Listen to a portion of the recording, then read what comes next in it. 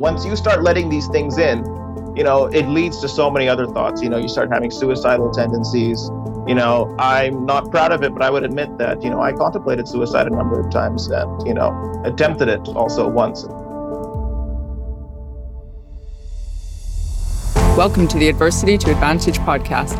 I'm Petra Belzebor, and this is the place to discuss tips, tricks, and hacks to build your resilience through your worst rock bottoms and get you to a place of success. I'll be interviewing people from all walks of life, professionals, individuals who've been through their own adversity, and allow them to share their authentic and real-life stories, opinions, and ideas about how to utilize our worst rock bottoms and allow them to catapult us into success. Welcome to the show.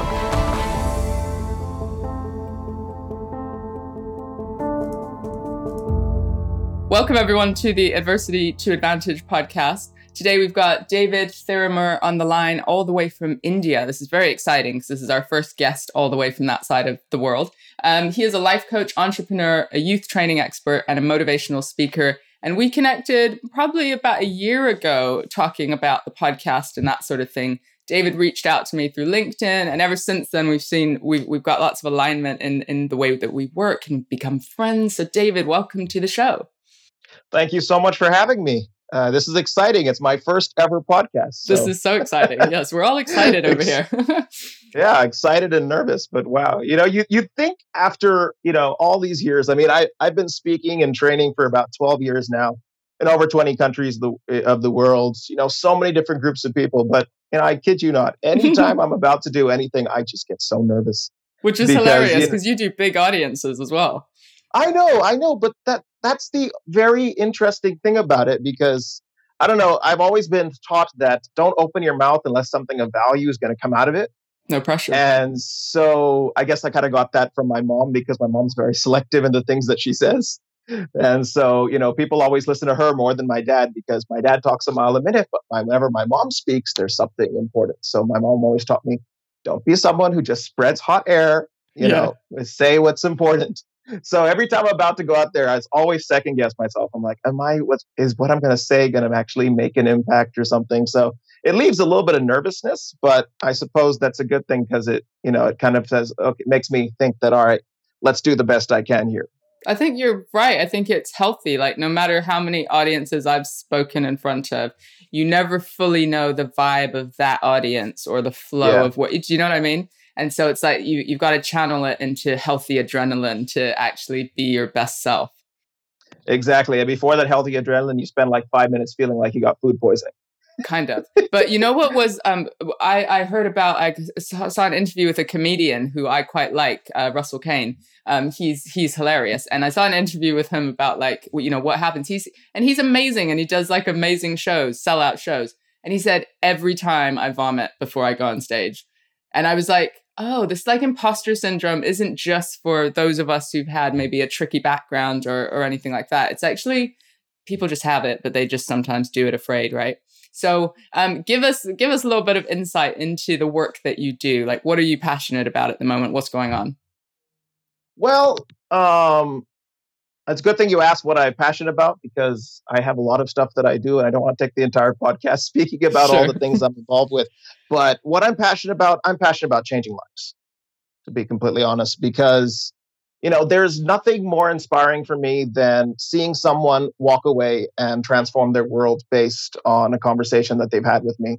I mean, it doesn't matter whether I'm talking to 10, 20,000 people or just one person. I always look for that one person in there who's going to, who's the lights turn on in their eyes and they're like, yes, let's go out and change the world. Because I honestly believe that with every person, there's a seed of greatness, and that seed of greatness kind of, carries them forward and will transform this entire world. I mean, if you look at all the greats throughout history, they were just common people like the rest of us. And, it's just a matter of that passion being awakened within each person. And I know that because I guess that was me years ago. I mean, I was on a very different path. I would have ended up in a bunch of different places. And one person, just randomly helped out in some way, left me with a thought or something. And that kind of transformed my life to where I'm able to transform other lives as well. So what, was there an actual moment for you? Like one single person, or was it sort of a string of events that maybe affected you in that way? It was a string of different events, but everyone kind of, because I'm a little bit thick-headed. Some people, they get it on the first try and they're like, oh, this is what I'm supposed to do. And me, it was kind of like, oh, okay, this is a good inkling, and then had to get a push for another direction and stuff. So, but it's good because I get a lot of people who have difficulty getting the point relate to me because, like, oh yeah, it took me a long time to get there too. But yeah, I think, but if I actually had to narrow it down to one point and something, it would probably be my teenage years. Because, formative years, everyone goes through them.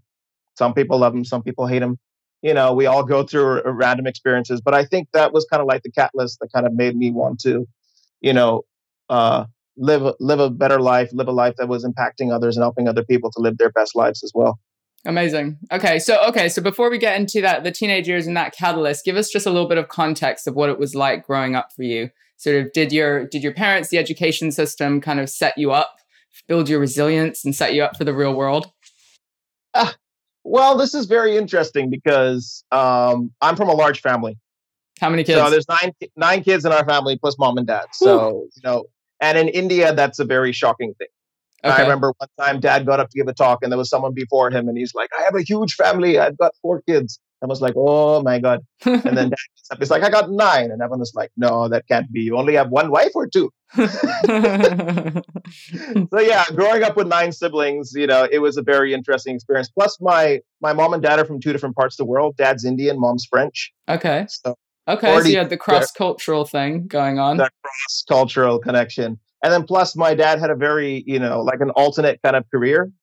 He was involved a lot in social work. He's a social worker. And, for over 36 or 37 years now, he's been working with the deaf, with the elderly, with the underprivileged all across India. So he had a quite purpose-driven life. Oh, yeah. And especially so in India, because if you've had any experience here with this country or met people from there or talked to them or watched movies from here or, heard comedians like Russell Peters talk about it, you kind of have your set things of what you're supposed to do. You're supposed to be a doctor or a lawyer or an engineer. Yeah. And these are like accepted things. Yeah. And then dad coming from a pretty high up family deciding that he wanted to dedicate his life to, helping those who didn't have the voice for themselves kind of was a bit of a big change. But, so we grew up in that context of, reaching out, helping others. And, just being surrounded by people less fortunate than us, plus cross cultures. So, we had the Indian side of our upbringing, we had the foreign side of our upbringing, and it was a very, very interesting context and culture to grow up. But you grew up in India, so you spent your childhood there? I spent most of my childhood in India, yes. And I traveled a bit. I spent some time in Italy, I spent some time in France, but most of the time it was here in India. Okay, so you're already a little bit on the outside of maybe the normal Indian traditional type culture. Yes. But you do have a sort of role model, I guess, or a way of seeing the world a little bit differently through your dad taking a social work route and through seeing sort of variety of people from different backgrounds.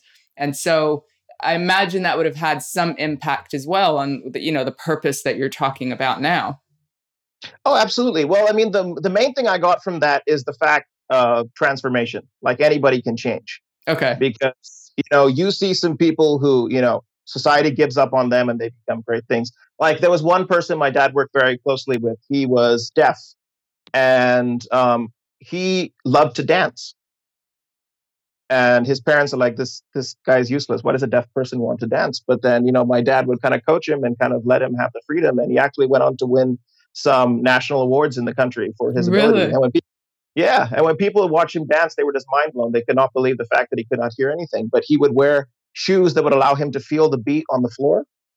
And so he would time his dancing according to that. And, he would share his story to other deaf people and also to hearing people. And that would like mind blow them and say like, okay, well, if he can do that, what can't I overcome? So I guess that was kind of a good context for me to grow up with. And it kind of, it gives me encouragement, like even working with, some of the hardest cases right now, it's like, yeah, but I know transformation's possible. You just got to believe in it. And, it's a change can happen to anybody. Absolutely. And sometimes our role is simply planting that seed, right? I know you work with teenagers, and I have as part of my career as well. So talk us through those teenage years for you. So you said there was a catalyst moment, or it was a tough time. Talk us through that bit. Well, teenage years. I mean, let me just set it up, I guess, with my theory on teenagers. You know, I think the one thing that everyone is looking for in their teenage years is significance, Mm-hmm. right? Because you're trying to figure out who you are. What is my identity? What am I here for? How is my significant? And then we try to find significance in so many different ways. Some people find it through academics, some people find it through sports, some people find it, through Just through like music. belonging as well, like trying to fit in. Yeah, exactly. Trying to fit in, belonging to a group. It's got, people kind of look for other people in the same boat and kind of join to them. And then there are some people who, just make an identity out of not fitting in anywhere, or, That's true. being the person that's hard to relate to. And, there are some people who are naturally attracted to those people and, kind of, take an aggressor mindset over them, whereas those people like to take on the victim mindset. But everyone is kind of going through their own, I guess, their own hell at that time. And they're It's a all hard trying. time. It's transition, right? Exactly, because you have no idea what who you are. Your body's changing, your hormones are changing, your mind is changing, and there's if I'm not sure how it is in that part of the world, but in this part of the world, no one really talks about those things. Okay. You don't really have like strong role models to speak about the changes that you're undergoing mentally, the changes that you're undergoing physically, because in India especially, it's quite a taboo subject. The whole passing the threshold of childhood into adulthood and stuff, and pre-adolescence and adolescence. So it's a very confusing time for people, and so you're kind of left on your own to trying to formulate your opinions on things. And so because of that, everyone kind of acts out on it in different ways. And so just to go back to my story, I was in none of those things. I wasn't exactly very smart. I wasn't very athletic. I wasn't very good looking. And, I was someone who, was really wanted to be accepted, but kind of drew a lot of pride also out of no one likes me. And I'm okay with that. Okay. Yeah. And so automatically what that kind of led to was a lot of bullying and abuse from my peers, both physical and mental. And I spent the years between 13 to 17 kind of really, really going through rough times. Already you're almost an alien from a different planet, kind of, being between two different cultures. And then now you're in a different system, you're in a different place, you're surrounded by people who are also going through changes, you're experiencing changes. And I would say that, those 4 years were actually pretty brutal times for me. It's just during those times, you feel very depressed, you feel caught up in a lot of different things. And, you see all these cliques kind of forming, right? Mm-hmm. You see all the athletes banding together and all the socialites banding together and all the smart people kind of banding together. And then, it just makes sense that the people who were kind of like outcasts from all those groups could have gotten together and, formed their own uncool club, quote unquote. Yeah. Mm-hmm. But the funny thing is that the uncool club is more like a lack of a club. Because every single one of these uncool kids all want to be a cool kid. So they're all trying to get into those things by distancing themselves from each other who are, for the others who are going through that exact same experience. So instead of finding camaraderie from other people who were going through the same situations that I was, and finding support from, my peers who were also being bullied and stuff, you distance yourself from them. And so not only did you end up ostracized, but you ended up lonely as well. So lonely, isolated, which is so much worse for your mental health, for that feeling of depression and all the rest of it. Oh, yes, completely. And, once you start letting these things in, it leads to so many other thoughts. You start having suicidal tendencies. I'm not proud of it, but I would admit that, I contemplated suicide a number of times and, attempted it also once at some point. Because, once you get your mind kind of full with these things, it's all that you kind of think of. Like, I do a lot of coaching for young people, and we always talk about the behavioral funnel. And, every action comes from an emotion, which comes from a thought, which is triggered by a belief you have about yourself. And so the more you condition your mind with these beliefs, the more your emotions get impacted by it, and the more that you will act out in very different ways. And so, because my thoughts and my beliefs weren't in the right place, my emotions were all over the place. You're sad, you're angry, you're depressed. And so the actions that it generally leads to weren't the greatest. So, of course. Yeah. What about, so you're one of 9 siblings. And so I'm curious about, support networks, just as far as, did anyone know that this was going on? Were you able to share this with even any of your siblings or anyone?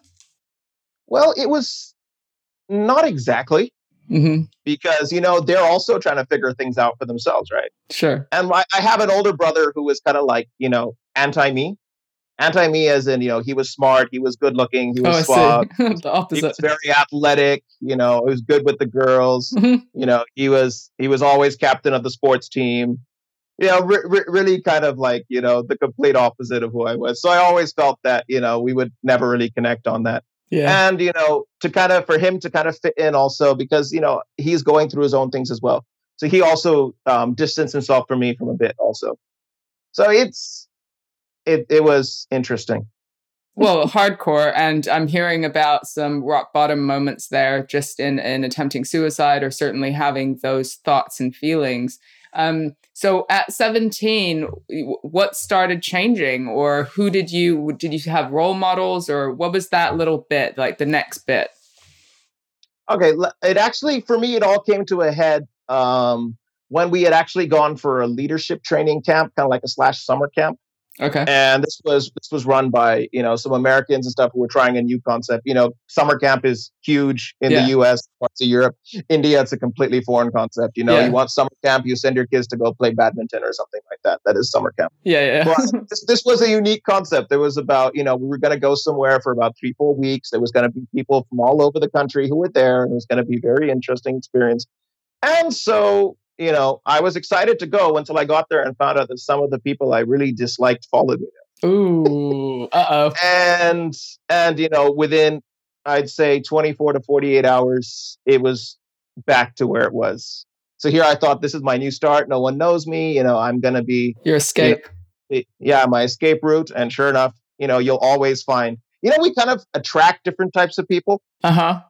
And so when you're so engrossed in the victim mindset, you generally find people to bully you or abuse you or take advantage of you. To almost reinforce that message that you have about yourself. Exactly. Because, if that's the belief that we have about ourselves, we always try to find ways to reinforce it. I mean, Anthony Robbins does a great job when he talks about this. And he says that the strongest force in the human body is the need to stay consistent with your belief system. And so if this is the story you tell yourself, if this is what you believe, I'm unloved, I am unworthy, I don't, no one likes me, everyone's against me, it's us against the world mentality. And by us, I mean me, myself, and I. Then automatically you will find people who will reinforce that on you. And so it was pretty bad. Got left behind in the woods on a camping trip, got physically abused in the boys' dorm. A lot of things I'd like to forget. But there was my birthday during one of those times. And this was kind of like a breaking point for me. Because, usually for a birthday, you get everyone together, you sing happy birthday, you bring out the cake. And then at the end, everyone comes up, shakes your hand, gives you a hug, et cetera. Yeah. Piece of cake goes. So when it came, when they put off all the lights and brought out the cake and they're like, hey, let's sing for David. And, they started everything up, the whole happy birthday to you. Yeah. The room emptied. I kid you not. To a man, every one of my peers left the room. Shut up. I am not kidding. And I was devastated. I left as well. I didn't wait for them to finish singing the song. Went out, went straight, locked myself in the bathroom. And then I was just like, I can't handle this anymore. So there was woods around the property. I ran out and I stayed in the woods overnight. And that was probably the lowest I've ever been. And, I'm not ashamed to admit it. I cried more that night than I've ever cried in my entire life. And I was like, why am I living? What's the purpose of me being here? No one even cares if I'm here. In fact, my presence here doesn't seem to make anyone happy. People are happy when I'm not here because, I'm here all night and no one has even bothered to come searching for me to see if I'm gone or anything. And so, that night was probably, I think, had I not had a bit of mental courage and probably not, still had the attachment to my parents, or probably just a little bit of cowardice, that probably would have been the end of my story here on Earth. But luckily, I had a little bit of strength left, and I just crawled back. I'm like, okay, I'm going to write my parents, and I'm going to tell them I'm coming home because this is it. I'm done. So, got back to camp, wrote the letter home. I was like, please get me out of here. And a couple of days later, my parents had not got the letter yet because this is before email. This is old school, yeah. Old school snail mail, maybe a phone call or something, and then let them see what to do. And even then, phone call, no cell phones. So no. So this was interesting. So it was someone else's birthday. It was this other girl. And once again, the lights go off. Once again, the music starts playing. And once again, people start leaving. And at this moment, it just hits me super hard. And I'm like, I'm not alone in this. Oh, I see. So you're like, this isn't an isolated experience. This isn't an isolated experience. The world is not all against me. There is someone else who is going through the exact same thing. And, have you seen that movie Black Hawk Down? Yes. There's that one scene when they're all getting shot up, no? And then I feel the like driver that's the whole movie, but yeah, it's true. It is the entire movie. Yeah. But there's one really impactful scene that comes to me often. The driver just gets killed, and the general screams to a guy in the back, and he's like, "Get up, get and drive." And the guy's like, "I can't drive. I'm shot." And the general says, "Everybody is shot. Just get up and drive." And I think that kind of really hit me at that point. Like, yeah, everybody is shot. Everyone is going through their own hell here. It's a famous writer. I can't recall who it is, but he said that everyone is in hell just facing different demons. And I think at that moment, it really, really hit me. When I was going through a rough time, I had spoken to one of, my mentors a couple of years ago, and I was like, this sucks. My life sucks. Everyone doesn't like me. And they said something super profound that, it didn't really stick with me at that point, but it's the first thing that entered my mind when I saw that thing happen with that girl. And what that mentor told me was that you don't own the monopoly on pain. It's not all about you. It's not all about me. There are others who are going through their own pain as well. They just don't see. And I shrugged it off at that time. I was like, what is she talking about? Yeah. But in that moment, that's all I could think about. You do not own the monopoly on pain. There is someone else who is going through the exact same thing. And not on the other side of the world, right there in front of my eyes. But isn't it interesting, though, that when we're in it, when our brain is just in that victim mentality, it pretty much feels impossible to actually notice that anyone else might have a backstory. It's like we reinforce this isolation, right? That we are no one will understand. And then we feel shame about what we're going through and don't talk about it. And it's the lack of talking about it, which kind of perpetuates this idea that nobody else is going through and nobody else will understand what we're going through. Absolutely. See, there's the scientists, have decided that, discovered, whatever it is, that the average human being has 60,000 thoughts in their head a day. But only between 100 to 500 of those thoughts become conscious, because there's a certain part of our brain called the reticular activating system, and that funnels every one of our conscious thoughts into our brain. So if your constant mindset and pattern is that this is about me, I'm the only one who's going through this, I'm the only one who's facing that, those are the only thoughts you will have on a daily basis, again and again and again. So like you said, it's absolutely true that your eyes won't be open to the people suffering around you. You won't look at other situations and actually see that, hey, your life is actually better than those. No, because you're so caught up in your own pain, you're so caught up in your own difficulties, and it's valid. It's absolutely valid. The pain that you're going through is real, and it hurts like hell. My pain hurt like hell. But in that moment, I realized that there is other people who are facing that same pain. And in that moment, I kind of had a choice. Do I leave too? Ooh. Or do I stay? Yeah, so like there's an action that you need to take, a message that you can send through action or inaction, I guess. Exactly. And so all my friends are pouring out of the room, and I remember this in slow motion, because I can see the doors open, I can see people leaving, I can see that girl on stage, her face is dropping, and I just couldn't move. I just couldn't leave. So I, by some strength or the other, song finished, I went up, shook her hand, happy birthday, took a piece of cake and went. And honest to God, we became best friends. And we were friends for years after that. And, she was a person who kind of helped me through a lot in my life. I'd like to think I helped her through stuff in her life as well. But that I kind of felt was the turning point for me. Start realizing that, we're all going through it and it's okay. And so that was the start of the turning point. And I know that you are now in this position where you're helping thousands of lives all the time, and you have so many different exciting projects. And so I'm always curious about that messy middle bit. So we've got your rock bottom moment, your catalyst of like, I'm not the only one. There's other people in the world. You're still a kid though, right? You still have those people that are bullies and all of that. You still have habits around your thought process and all the rest of it. And then fast forward, you're in this amazing position where you've got this science and learning and you're giving back. So talk us through just that little middle bit of, well, how do you take the first step forward? How do you begin changing your thoughts? How do you continue to persevere and build up to where you're at now? Well, it was a story that someone shared with me about this guy who goes down to this beach, and it's at low tide. The waves have gone out. There's a million starfish on the beach. Just everywhere you look, there's starfish. And this one little boy is going over there, picking up the starfish one by one and flinging them back into the water. And this guy walks up to him and says, "What are you doing?" And he's like, "What does it look like I'm doing? I'm saving the starfish." Duh. Yeah. In this typical 5-year-old arrogance. Yeah. And this man is like, "Well, I'm a wise person, and I want you to turn around and look at all the starfish on this beach. And there's no way that you can, get everyone out. Mathematical formula, if you throw one per second, blah, blah, blah." Yeah, and the little kid just holds up his hand and says, "Watch." He picks up a starfish, throws it in the water and says, "See, made a difference for that one, right?" Mm-hmm. Mm-hmm. You might not be able to save the whole beach, but you could save that one. Yeah. And for me, that was kind of the mindset that I adopted from there. Like, okay, my staying in the room that day with that girl probably saved her life. And she actually admitted to me that it did.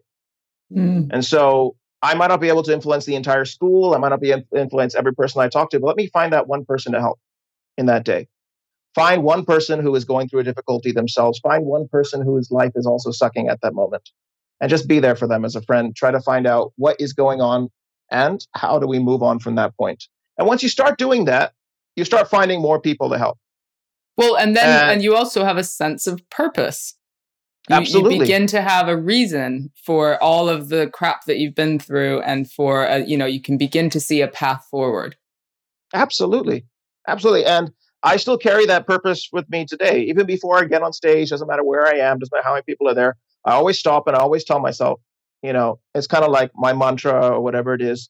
Before I get on stage, I'm like, let me help one person.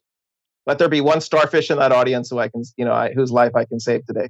And it's still what gets me going up in the morning, and it still gets me going over there. But going back to what you said about the messy middle period, what you said is perfect. You got to have that purpose. You got to have something that gets you up and moving. And when you start doing that in small ways, people start giving you bigger opportunities. Mm-hmm. And so if you can impact one life, that guy's life has changed. What's he going to do? He's going to go find 3 or 4 other people and say, "Hey, meet this guy. Listen to this guy. Put this guy here. Let him talk over there." I mean, some of my biggest openings have all come through, word of mouth people or through friends booking them. Like I have one person who attended one of my conferences in India about 4 years ago, and I'm currently under contract with him now, and I've done seminars with him in about 7 different countries because he's just I found a way to impact his life, and now he's like, "I'm taking you everywhere." Yeah. So there's like a ripple effect. If you just manage the day and the one person and change your perspective a little bit, that ripple effect just begins, because it's genuine as well, right? It's from a heart place. It's from a soul place. Like I resonate with that a lot. And then the ripple effect starts to come up. And also you work with teenagers, and I relate to this a lot because I had a tough teenage, time in my life where it was just dark and used alcohol quite a bit and just tried to erase myself through destructive behaviors, right? And it really informed not only supporting people, but helping that beautiful age group, because it is just such a tricky time. And I know, even if the people don't know that they affected me, I know the couple of people that just saw me and made me feel like I mattered and said something that gave me hope, or, so there's Yep. something that it seems to be a thread that has been connected to your teenage years, that dark time, and the purpose within the projects you do with teenagers. Would you say that like that your personal experience is the direct kind of influence on those types of projects that you do? Oh, absolutely, absolutely. I think the most important thing is just giving people significance. When it comes to working with young people, let's just give them significance. And because I know that's what I craved as a youngster, that's what I think all my peers who I've, the funniest thing is, just off topic a little bit, but all the people who, I kind of had difficulties with is as a teen, some of them are my closest friends now. It's because they were just going weird. through their own stuff. Yeah, exactly. Once, out. Yeah, because you grow out of it. Once you get, I guess, kind of have the time to process it, to find your own space, to find your purpose, to find your own value, your own identity, then, you undergo that change as a person. The funniest thing is there was a guy called Phil who was like one of my major bullies.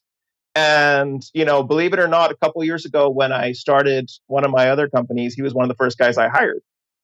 Was he? Okay. Yeah, we still have a good working relationship together. Of course, I've changed his name, but yeah. yeah, we have a very good connection together. So it's you do grow out of it. You do, we mature, we learn things as we go. I think life is a process of learning, and the more that we learn, the more that we teach ourselves, the more that we experience, and the more we process it the right way. Then we start training our brain to, open up to new experiences, to open up to new values, to open up to new ways of thinking. And that transforms us as a character, that transforms us as a person. And because of that, I know I'm not the same person I was when I was young. You're not the same person you were when you were young, for sure. But, because of that, because you have that, that stuff that you've learned and the maturity that you gain from it, it enables you to reach out to other people and connect with them in very different ways. So it sounds like you've cracked the mindset thing. You understand, how not to be a victim, but how to learn and develop yourself. But what challenges still show up now? Like, what are the weak points for you? Even though you have all the knowledge, like, is it just that you've cracked it, or do these challenges still show up for you? Oh, the challenges show up all the time. Knowledge is worthless. Knowledge applied will change your life. I tell this to all my students all the time. Yeah. Whenever I give a talk, I'm like, if you're here with your notebooks and you're over here to listen to a seminar, get out. Unless you're here to actually, take one thing from here and do it, then it's only going to do, because knowledge is nothing. Knowledge applied is that. And sometimes the problem with those of us who know a lot, we kind of talk ourselves out of the application. That's true. You can get stuck in the cerebral part of like endless knowledge and not actually do the thing, or come from an empathy heart place and connecting to people. You just know the stuff, and it's like how you download it to them, in an authoritative way rather than really connecting in a human way. Exactly. No, that human touch is the most important of all. Yeah, so I'd say the difficulties that I have most at this moment is, I guess, finding a balance between my life and other people's lives as well. Because you probably like know this. Boundary. Yes, as a counselor and as a coach, and when you work with people, sometimes your whole focus becomes other people's lives and not so much your own. Yeah, that's so true. I'd say that was actually when I was reviewing my last year, and I realized that my challenge for this year was going to be work on myself a bit more too, because you can give everything away as well. Yeah, exactly. Plus, also you find yourself researching for the other person, studying this thing for the other person. When you read things, it's like, oh, I know this person who needs this for sure, or oh, this would be so good for somebody else. But then you don't actually stop and say, hey, will this be good for me? Because or do I need to learn this? Or what are the areas that I need to work on in my life to take me from here to there? Because I see where I've started from. I see where I am now, but I want to go further. You want to continue to grow. You want to continue to progress. You want to continue to build a life. And in order to do that, you're only going to be able to do that if you're continuously progressing as well. So I'd say my biggest problem at the moment right now is creating that disconnect between, what I need to do to be good at my job and what I need to do to be good for myself also. because yeah, that's so profound, because especially when you're like us and we feel super purposeful about giving back to other people, it's really hard if somebody comes up after a talk or someone catches you on LinkedIn or social media or whatever. And it's like, I've got, people want to share their stuff because they've heard something valuable from you. And I always am grateful and appreciate that someone connects with me in that way. But equally, I can't work with everyone. And when we're trying to scale, we need to be empowering people to support us to do the mission, right? And to do the work. So that thing about boundaries, I don't think it's ever a perfect science, right? Because sometimes our resilience and our resources are really high and we can give back in a bigger way. But then we keep doing it. And then we're like, I've got health issues, or I'm like exhausted or burnt out. And we've got to have these moments of reflection to kind of go, what do I need in order to be the best version of myself? Because ultimately that's going to sustain, us giving back in a bigger way anyway, right? Exactly. When you are in balance, because I know that it can be like this, right? When you are in balance, what are maybe the habits or the things that you put in place to help look after you? Journaling, definitely. Yeah. Take a few minutes every morning just to write stuff down, because what it does is it kind of, it gets my brain kind of sharpened. For the day ahead, I'm able to reflect on everything, and I'm able to also see what I need for me also that day. What are the things that I need to learn? What's happening in my own life? Because as soon as you start the day, you're like, okay, so I have a call with this person. What is this person going through? I have a call with that person. I'm speaking at this place. Before the day starts, sit down and write, what about me? What am I going through in this thing? How am I reflecting on my own life? So that way you spend some time in the day, just working on you for a bit. Another thing I try to do is I try to take time out in my day just to disconnect, go outside, take a walk, have a bit of a breather, go have a coffee in Starbucks, listen to a podcast, or just listen to some instrumental music. I love listening to instrumental music before a meeting or something. I've also given up driving, just because if you've not been to India, I have, you should actually. make a trip. Yes. Okay. Yeah. How'd you find the driving? I want to say mental. Like, exactly. I remember being on a rickshaw and there had been rains, and so obviously you couldn't see potholes or anything, and you see like all these upended like rickshaws or people, and then we were in traffic, so the rickshaw's just like, oh, let's just go into oncoming traffic, let's just go onto the other side of the highway and go that way. And I'm like, what are people thinking? I thought London was stressful for driving.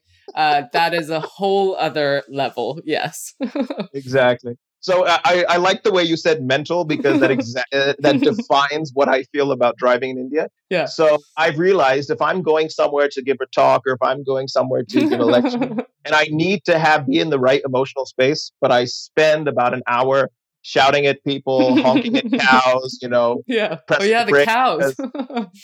Because the brake, because there's some motorist cutting across the road, or a person walking in the middle of the street. By the time I get to that place, I have no mental strength to give out. It takes me like 5-6 minutes to get my own thoughts and my own piece together. So one thing practical for me I did, I just gave up driving while I'm here in India, because it enables me to, sit in the back, do a bit of work, take a bit of meditation time, listen to some instrumental music, listen to a podcast. So I go there full, not running on empty and, about to, blow my top. So you're talking about the primer side of things. So how do you get yourself in the right state? Do you do anything in the aftercare bit? Because I've always found that I can set up for the thing, and I sometimes underestimate how draining it is after a day of training or speaking, like how my body is affected. And I'm just wondering if you need to do a little aftercare stuff, or absolutely. Yeah. Because when you're in that moment, once again, it comes down to the science of the brain. Like, once you understand the way your reticular activating system works, it'll transform your life. So if you're sitting over there, you're handling questions, you're primed in that state of mind. When you leave from that place, that's all you can think about. And you find yourself thinking about it on the way back home, in the kitchen, if you're married and you have kids. I know you have kids. You find that it takes a while for the emotional disconnect to come to where you can actually put on, we used to call it putting on different caps. This is my work cap, and now this is my family cap, and this is this and that. And when I was in Sweden last year, there was something pretty interesting that, I found, and I've started trying to make it mine also. And the Swedes have a very interesting tradition they call fika. And what they do is they're salaried for an 8-hour workday, but they only work for 7 hours. Mm. And the last hour is the hour they call fika. And during this hour, they all go down to the coffee shop or to the bar. They have a beer, they have a coffee, they have some pastries, they talk to their coworkers, they relax a little bit, and then they go home because the government believes that, Sweden has a very family-centric culture. And the government believes that if you're going back carrying the stress from work, you're doing your family a disservice. So your employees will actually pay you to spend an hour to de-stress. So by the time you go back home, you're in the right frame of mind. So I decided, so now I have a policy whenever I'm traveling anywhere, where I'm speaking anywhere, especially on my speaking tours, I tell people, you'll pay me for a week, but I'll speak for 5 days. Mm. And those 2 days, I'll spend some time, I'll go sit in a park somewhere, or I'll go to an animal shelter and I'll play with the puppies. Yeah. Or you go take a boat out on the lake, just row somewhere, listen to the wind. Because what that does is it kind of neutralizes your mind and puts you in the space. But when you're doing things consistently, like, okay, I have to do the talk again tomorrow, and how do I clear my going back home today? I'd say meditation is always good. Just that time, every day, spend 5 to 6 minutes listening to some soft music, just breathing, getting your mind reset, reframed. I do that. And, you got to find an activity that requires no brains for you, but, relaxes you. It's just that mindful activity. Yeah, exactly. For almost mindless activity, I would say. For me, it's solitaire. Is it? Okay. Yeah. I'll play solitaire. It doesn't require me to do anything beyond my brain. What it does is I'll do solitaire while practicing breathing deeply. And, I'll kind of feel reset after that. Or, if it's something like I've had an extra stressful day or something, I'll go get a massage, or I'll go get a pedicure or something. This is kind of embarrassing for a guy to admit. But I do stuff like that because, I value my mental space and I value my mental health. And honestly, if you're not taking care of you, you're not disconnecting in that way properly, it's only going to spill out into your work later. And you're not going to be able to give the way you're supposed to give. You're not going to be able to help the other people the way you're supposed to help. So, yeah, finding ways to, get your mind back into a neutral place in order to sustain that level of success. Exactly. Yeah. It's critical. It's critical. So, I mean, I feel like we could talk all day. We could go down the route of the science of the brain. We could go down the route of just as a speaker, what are the things that we do to keep us in balance and thinking about our thoughts. But I'm just going to have to get you on again. But in summary, I guess I'm curious, what advice would you give to your younger self? So to a kid who's in that victim-y space, who might be being bullied, who doesn't quite have the capacity to understand, intention and attraction and, all that sort of stuff. But like, what's the first thing that they could do in order to just shift that space that they're in? I'd say the first thing I'd tell them is just accept the fact that you're you. There is no one else in this world like you. We're a world of about 7.5 billion people, so many different random genetic combinations, but there's only one you, and that itself is a miracle. Whether you believe in God, whether you believe in the universe, believe in fate, whatever it is, something happened to put you exactly where you are, for this moment in time. There's something that gave you the exact parents. There's something that gave you the exact characteristics that you have, what you might consider your pros, your cons, your flaws.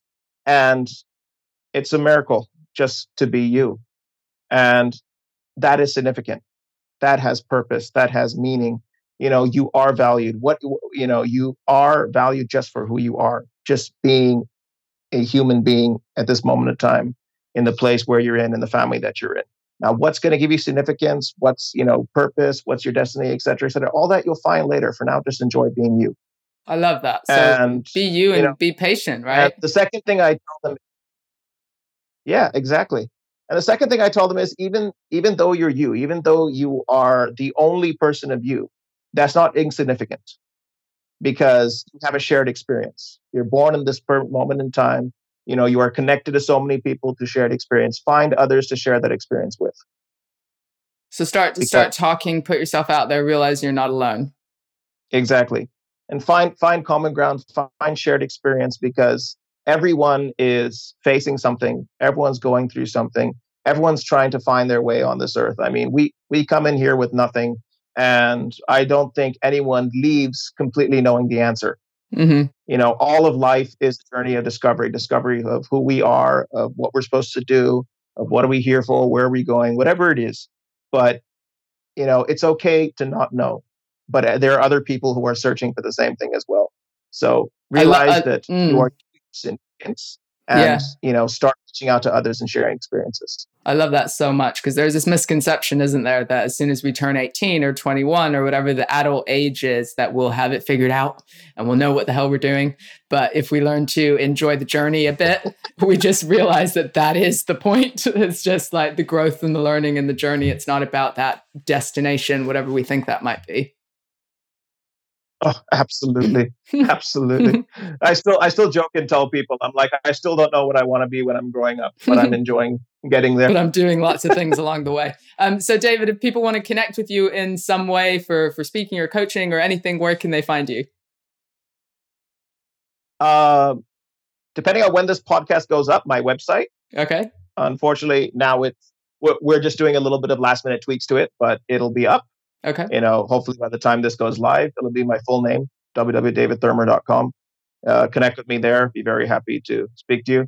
And let's have a conversation. Let's see what happens. Yeah. We'll put that into the show notes. David, for now, thank you so much for your time, your authenticity. I really appreciate you taking the time to speak to us.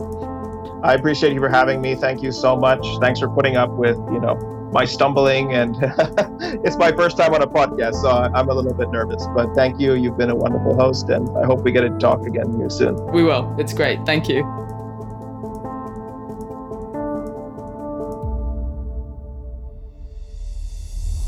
Thanks for listening to the Adversity to Advantage podcast. Please do subscribe and review on iTunes. Every comment makes a difference. We really appreciate hearing from you. And please do get in touch through petravelzebour.com if you're interested in any training, coaching, therapy, or just to join the community and get more information on ways that you can build your own resilience. Until next time.